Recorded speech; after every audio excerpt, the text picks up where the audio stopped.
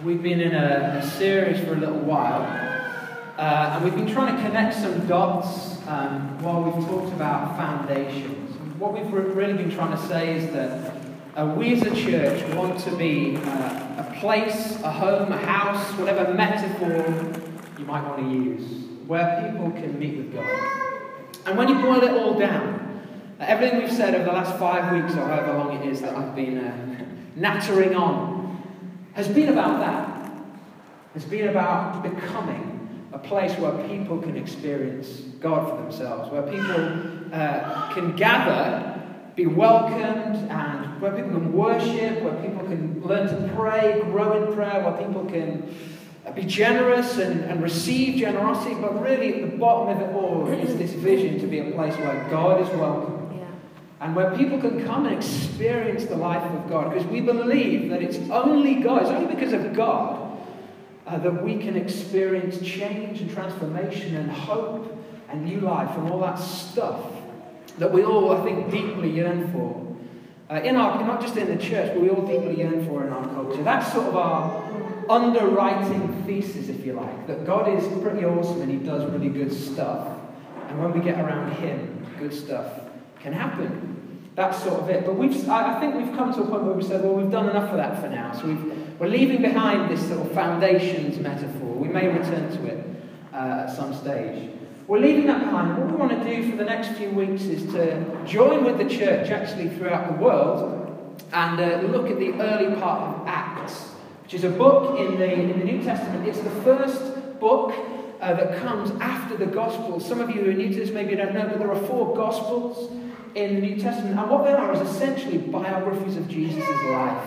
They tell us about this person, Jesus, who turned the world around him upside down and who since his life, death, resurrection and ascension has continued to turn the world upside down. That's what these biographies are all about. And this particular book, Acts, or the Acts of the Apostles, if you like to give it a sort of longer title, is a book that Luke, one of the authors of one of the Gospels, writes. It's like a follow-up. It's almost as if Luke is sitting at study and saying, I really did enjoy writing that book. What did I call it? Luke. That was a good one. I think there's more though. And it's like, he gets like a check in the post from Theophilus, who's introduced to us in verse 1, the reading we just had. And Theophilus says, Luke, you did some great work in that gospel. I wonder if I could, if I gave you 50 quid and, just, would you carry on? Would you tell us about what happened after that? Part 2 of that. And that's what Luke does. And that's what we have in the Acts.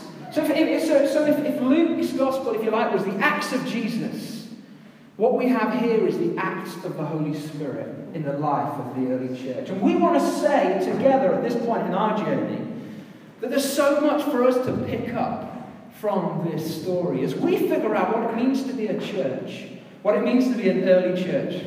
Which reminds me actually of what Rowan Williams says, who was former Archbishop of Canterbury, whose wife, Jane, taught me at college. He said, for all we know, we are the early church. So this thing could go on for a lot longer. Okay. We want to figure out what it means to be a church today, to be faithful to the Holy Spirit today. And it's difficult to figure that out, isn't it, in the world that we live in. I don't know how many of you sort of woke up to the news of what had happened in Manchester. It was Monday night, wasn't it? At that concert, and we're just shocked. Maybe some of you are on social media and you were aware of what was happening as it was happening, but I wasn't. I was in my study in the morning and Amy came in and just said to me, Johnny, the most terrible things happened in Manchester. And just said, look, this is what's gone on. The first thing I did, I just wept. Just wept as I heard what had gone on. Now, for me, Manchester has a particular resonance. It's the place I grew up. Moved there when I was 7 with my family. My dad was a vicar in South Manchester, and I lived there for the next sort of 11 years. So really, most of my formative life was in Manchester. I remember the first time I went to the MEN Arena, what then was the 9X Arena, and I was probably about the age of some of these boys and girls who died, who lost their lives. Probably about 13, 14, around that age when I first went there. And I grew up in a place called Didsbury, which some of you will have heard about in the last week, because Didsbury is the place where the mosque that this young man who blew himself up That's where he went to. So I was hearing this story. In fact, he went to Burnage High School, which is a high school just down the road from the high school I went to. So as I'm hearing this story, there's this unbelief, I guess, that I'm experiencing, and many of us experience that. Also this personal element. These shocking events, they cause us to ask questions about fundamental things. They cause us as a society, as individuals, right? But also as a society to ask some fundamental questions. Even questions like, what is the place of faith? What is the place of religion in our world? Can religion have a place in our world? That's a question that's being asked all the time at the moment. Now, the disciples of Jesus who we've just read about in Acts are asking similar-sized questions at the time we meet them in the book of Acts. They've just been surrounded by shocking events, shocking to them. Not shocking in the same way as what's happened in Manchester, but shocking to them. The kind of events that turned their world upside down. You see, the guy that they pledged their allegiance to, the guy that they'd staked their whole lives upon, they dropped everything to follow him. That same guy, Jesus Christ, had just been killed. He'd just been crucified. In one sense, it was an entirely predictable outcome. Crucifixion was exactly what happened to people like Jesus who claimed to be kings. Rebels were put to death on a cross. That did not make Jesus unique, but it was a surprise. It was shocking to these disciples who had expected that Jesus would wander into Jerusalem with them, overthrow Herod or whoever, Pilate, and end up in charge. And that they'd be able to divvy up the spoils between them. They'd be able to join him in power. This didn't happen. It was shocking to them. And so the disciples end up at the beginning of Acts shocked again because Jesus, who died, was raised from the dead. Another shock upon a shock. And by the way, there was no expectation in the ancient world. Just like there's no expectation today. There is no expectation of resurrection to happen right here in front of us today. Just as there was no expectation then. This is not some paradigm that we've sort of grown out of. No, these disciples were completely shocked by the resurrection of Jesus. They didn't expect it. But the only person that seemed to expect it was Jesus himself. And Jesus shows up to these disciples in the midst of their shock. And like us, they have loads of questions to ask him. Now, the question they actually ask him is an interesting one. Look at this question. Verse 6. Then they gathered round him and asked him, Lord, are you at this time going to restore the kingdom to Israel? That question doesn't really make much sense to us. It needs a bit of sort of decoding, if you like. Lord, is it at this time that you're going to... let me remind myself. Lord, are you at this time, going to restore the kingdom to Israel? What is going on? What is this question about? This question, I think, reveals something of what the disciples' expectation for Jesus was. You see, the disciples, as I said, wandered into Jerusalem with Jesus, and everybody's shouting, Hosanna. This is just a few weeks ago, right? Everybody's shouting, Hosanna, here's the king. It's awesome, isn't it? We know this guy, by the way. And it's this unbelievable moment of expectation. A couple days later, the same crowds are baying for Jesus to be crucified. But the disciples, of course, expected Jesus to be enthroned. And now that he's back, it's like they're saying, Jesus, are we going to get back onto that agenda? That whole thing about you being crucified, that was a bit of a curveball. That did shock us. And the resurrection thing, well, that was a nice surprise, Jesus. We like it when you do that kind of thing. Are you gonna get back onto that thing that we thought, are we getting back onto the old agenda of like ruling and reigning, Jesus? We've put a lot in for you. We've staked everything upon you. Are you now going to give us our just rewards? Are you going to restore the kingdom to Israel? In other words, are you going to set up a visible, tangible, real kingdom today? You're going to overthrow all of your enemies today. Are you going to help us, Jesus, return from the slavery we experience? You're going to make this real for us? It's not an unreasonable question. Beneath the surface, though, is an expectation of a kind of kingdom that Jesus just doesn't want at least immediately, to realize. The vision of the kingdom that the disciples have in this early question, I think, is more akin to like a setting up of almost a caliphate idea. The setting up of a kingdom which is so visible that everybody within it has to be brought to subjugation by coercion. It's not a vision of inner transformation, it's a vision of outer coercion. Does that make sense? Of an outside-in transformation, not an inside-out transformation. So Jesus resists their question. He says simply this: it's not for you to know the times or days the Father has set by his own authority, but you will receive power when the Holy Spirit comes on you. And you'll be my witnesses in Jerusalem, in all Judea and Samaria, and to the ends of the earth. It's not for you to know, Jesus says, the dates, the times the Father has set. But there is something you'll know. You will know God's power. You'll experience God's power. The disciples, they're trying to know the wrong thing. They want to have complete, concrete, taken to the bank assurance of what Jesus is going to do and when he's going to do it and what it's going to look like for them. And they've just been through the mill and they're just like, Jesus, this roller coaster thing is not really working for me. My nerves are shredded, but you make it simple. I just want to know. How many of us feel like that? We just want simplicity, we want concrete from Jesus. And he just keeps saying, you don't get to know that, but you will know me. Folks, this is what the kingdom is about. It's about a different kind of knowledge. The kingdom is not about having, the kingdom of God at least, is not about having complete assurance at every given moment of what life will look like. The kingdom of God is all about having complete assurance of the presence of the one who knows all things.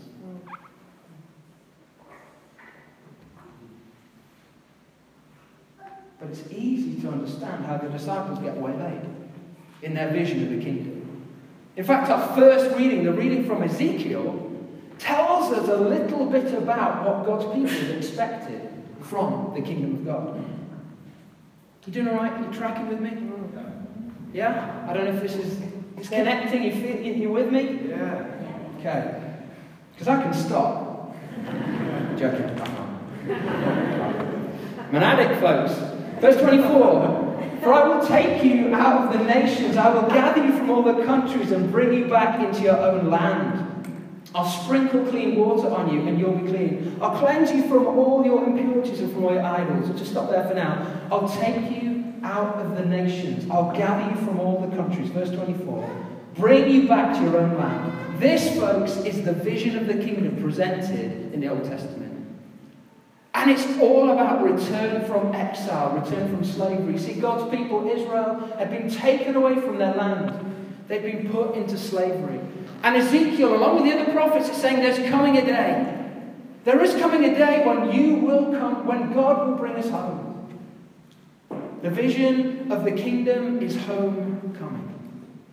Homecoming. Being restored to the land of Israel.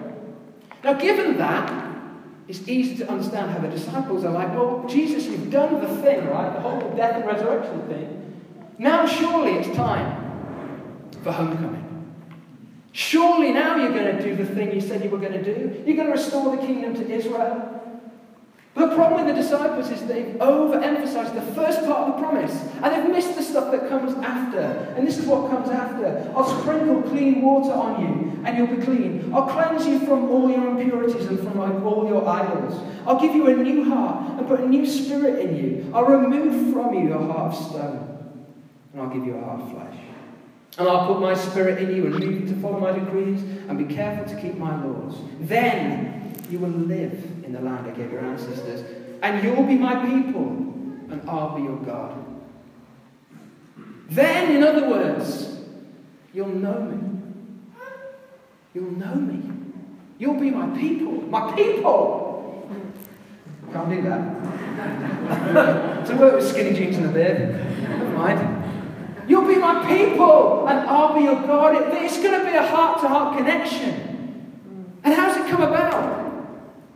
It comes about by the forgiveness of sins, the cleansing. Jesus said, God in the Old Testament, the prophet Ezekiel says, I'm going to cleanse all of your impurities. I'm going to wash away all of your sins. That's what homecoming looks like. And it looks like having a new heart. In other words, homecoming looks like forgiveness. Homecoming looks like transformation. Homecoming looks like a fossilized heart being replaced with a fleshy one. A heart that's hardened to the world. A heart that's hardened to compassion and empathy. A heart that's bitter and twisted and just hard. Untouchable. The kind of heart you have to have if you're going to stand in the foyer of a gig and blow people up. That kind of heart has to be replaced. And Jesus offers in Acts the completion of the promise that Ezekiel offered to God's people, which is a heart transplant. The replacement of a bitter and twisted heart for a new one. And Jesus didn't just talk a good game. Jesus embodied this. Jesus embodied homecoming. If you read the Gospels, these stories I talked about, and if you have never read one, I just encourage you to start. Just read it and see how it resonates with you. You might want to start with Mark. It's the shortest one. You might want a sense of achievement. Start with the short one. And what we see on page after page after page is Jesus giving the gift of homecoming to people. People who are far away from life. People who are far away from God. People far away from connection with other people. People who are broken and sick, the least in that society. People who are prostitutes, tax collectors, people who nobody would be seen dead with. Lepers. If you were a leper, you weren't allowed anywhere near anybody that didn't have leprosy. And when you did, I can't remember the exact distance, but if you were within a certain distance, you had to shout out at the top of your voice, "Unclean! Unclean!" So everybody would know to steer clear of you. Those people, Jesus doesn't just wait for them to come to him, he approaches them. And one of the first miracles he was recorded in the Gospel is, the guy says, if you wish, you can make me clean. Jesus says, I will be made clean. And he touches the leprous person. Just a metaphor. And the person is healed. What is Jesus doing? He's not just healing this person's body, he's bringing them home. It's homecoming. It's all about the return from slavery, return from exile, the return from being an outsider. And in Jesus' kingdom, the outsiders become the insiders. Amen. Because they belong to Jesus, because Jesus restores them. He doesn't just restore their bodies, he restores their spirits and their souls. People have been broken by unforgiveness and bitterness. People who know that they could never possibly be forgiven under the temple system. Jesus goes into the temple, he turns the tables on their heads and he says, you watch me forgive them. Yeah. And he touches them and he pronounces and announces their forgiveness. There's a paralytic man, isn't there, in Mark chapter 4? What does he do? The person he heals them. And he says, son. And the first thing he does, he says, son, your sins are forgiven. And all the religious people are like, whoa, you can't do that. You're not the high priest, you can't do that. And Jesus says, well, which one's more difficult? To say to this person, your sins are forgiven, or to say, get up and walk? The implication being clearly it's more difficult to say to somebody, get up and walk, right? So Jesus says, just to prove that the Son of Man has authority on earth to forgive sins, I say to you, man, get up. And he does. It's about homecoming. It's about cleansing. This is what Jesus' kingdom is about. It is about transformation. What do these disciples who wander around with him for 3 years experience? What does everybody who comes into contact with this man, Jesus, experience? Transformation. Just what Amy said before. You can't stay near this guy Jesus and stay the same.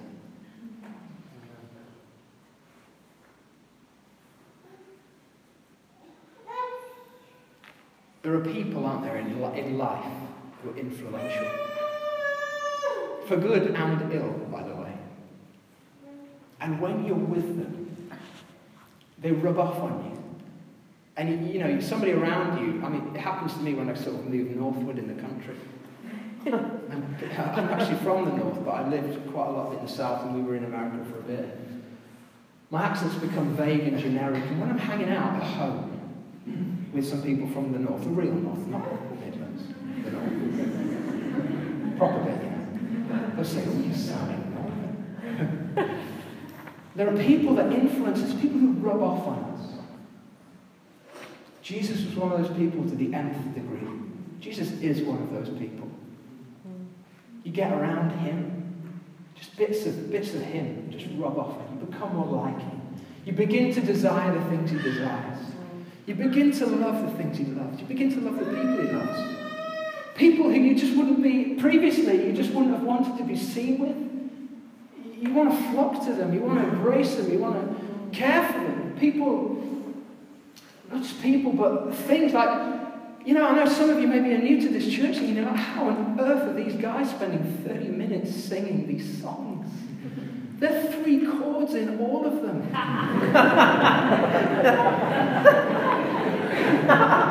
The same 3 chords. How are they doing it? Are they not bored? I'm bored. You're thinking I'm bored. Yeah, some of us are bored. But some of us, it's like, it's the highlight of our week to be in a space with other people who feel the same way about Jesus as we do. Because for some of us, you know, he's got involved in the middle of our lives and he's turned them upside down. And we're better people for it. We're not better, we don't come here because we have it figured out. We come here because he's done something for us. And we want to be people who can inspire us and encourage us in that. You know, you get around Jesus, he transformed those disciples. It's not just for these disciples, it's for you and me too. It's for you and me too. This vision of the kingdom, this vision not of the caliphate on earth, the vision of God's kingdom, a kingdom of homecoming, a kingdom where the isolated can be restored, a kingdom of forgiveness, a kingdom where everybody and anybody can come and receive a second chance, and a third chance, and a fourth chance, and a 77th chance. That kingdom, and the kingdom of transformation, where broken, fractured, stony hearts can be replaced with flesh-beating hearts. That's the vision of the kingdom, and that's for each of us. How does it come? It comes about by the knowledge, by the experience, by first-hand knowledge of God. The problem, folks, with people who bomb other people is not, as our culture would tell us, too much God. The problem is too little God. There is not enough of the real God, Father, Son, and Holy Spirit, the God who gives himself again and again and again, the God of compassion and mercy and grace and kindness and forgiveness and homecoming and deliverance. There's not enough of that God in their hearts. If only they knew. Who will tell them? Who will tell them? Who will tell them they don't have to do that? Who will tell them there's forgiveness? Who will tell them there's homecoming for them? They don't have to be socially isolated and excluded. That there's a family into which they can be placed, into which they can belong. Who will tell them? So what Jesus says in Acts 1 is that the whole point is that we receive the homecoming of God, the forgiveness of God, the transformation of God through the Spirit of God, as both Ezekiel and Jesus say. It's all about the Spirit, an inside-out transformation. We experience it so we can become witnesses to it. God does not want more warriors, he wants witnesses. He wants people who can be so filled up with his power, with his love, with his courage, with his mercy, with his kindness, all by his Spirit, all by an inside-out transformation that he and only he can do, so that we might go and bear witness. And what's the one thing a witness absolutely has to have? The one thing that a witness cannot be a witness without having had, what is it? A first-hand experience.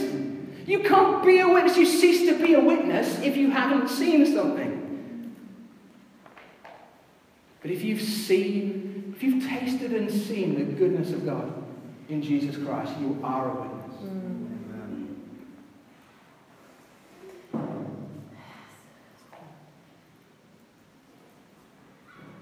We need to know Jesus. Do you know Jesus? Not just do you know about him. Do you know some dates and times and facts and figures from the Gospels? No, not just that. Do you know him? Do you know his love for you? Do you know how merciful he is to you? Do you know how much he would give himself again for you? Do you know how much he wants to stretch out his hand and touch you to make you well? Do you know how the thing that's most troubling you he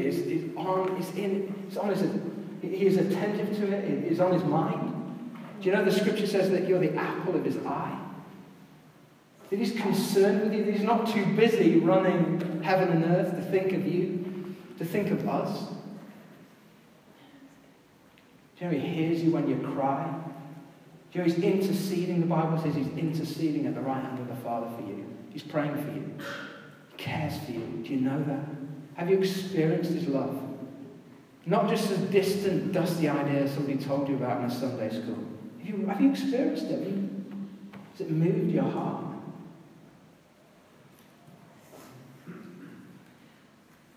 He wants it to move your heart. He wants you to give you the kind of heart that's receptive to his love.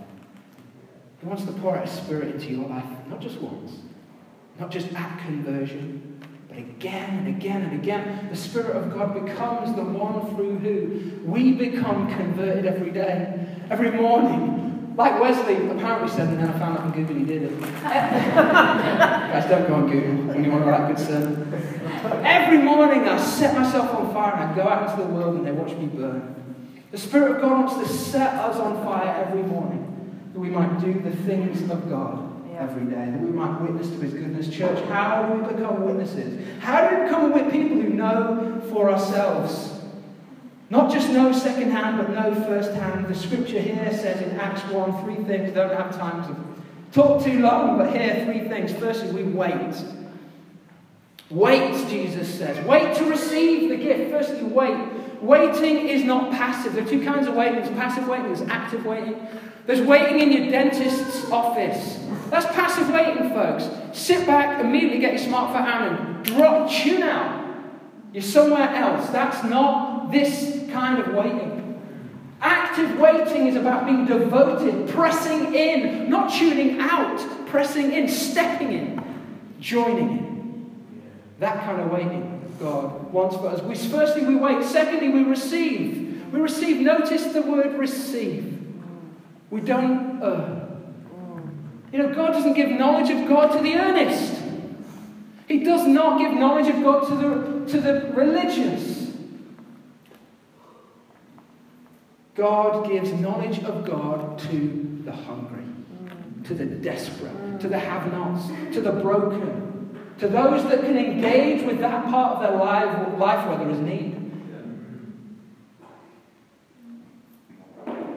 It's about receiving. We wait, we receive, and then we witness. We witness. We witness to his goodness. We witness through first-hand experience. Why don't we stand? Yes.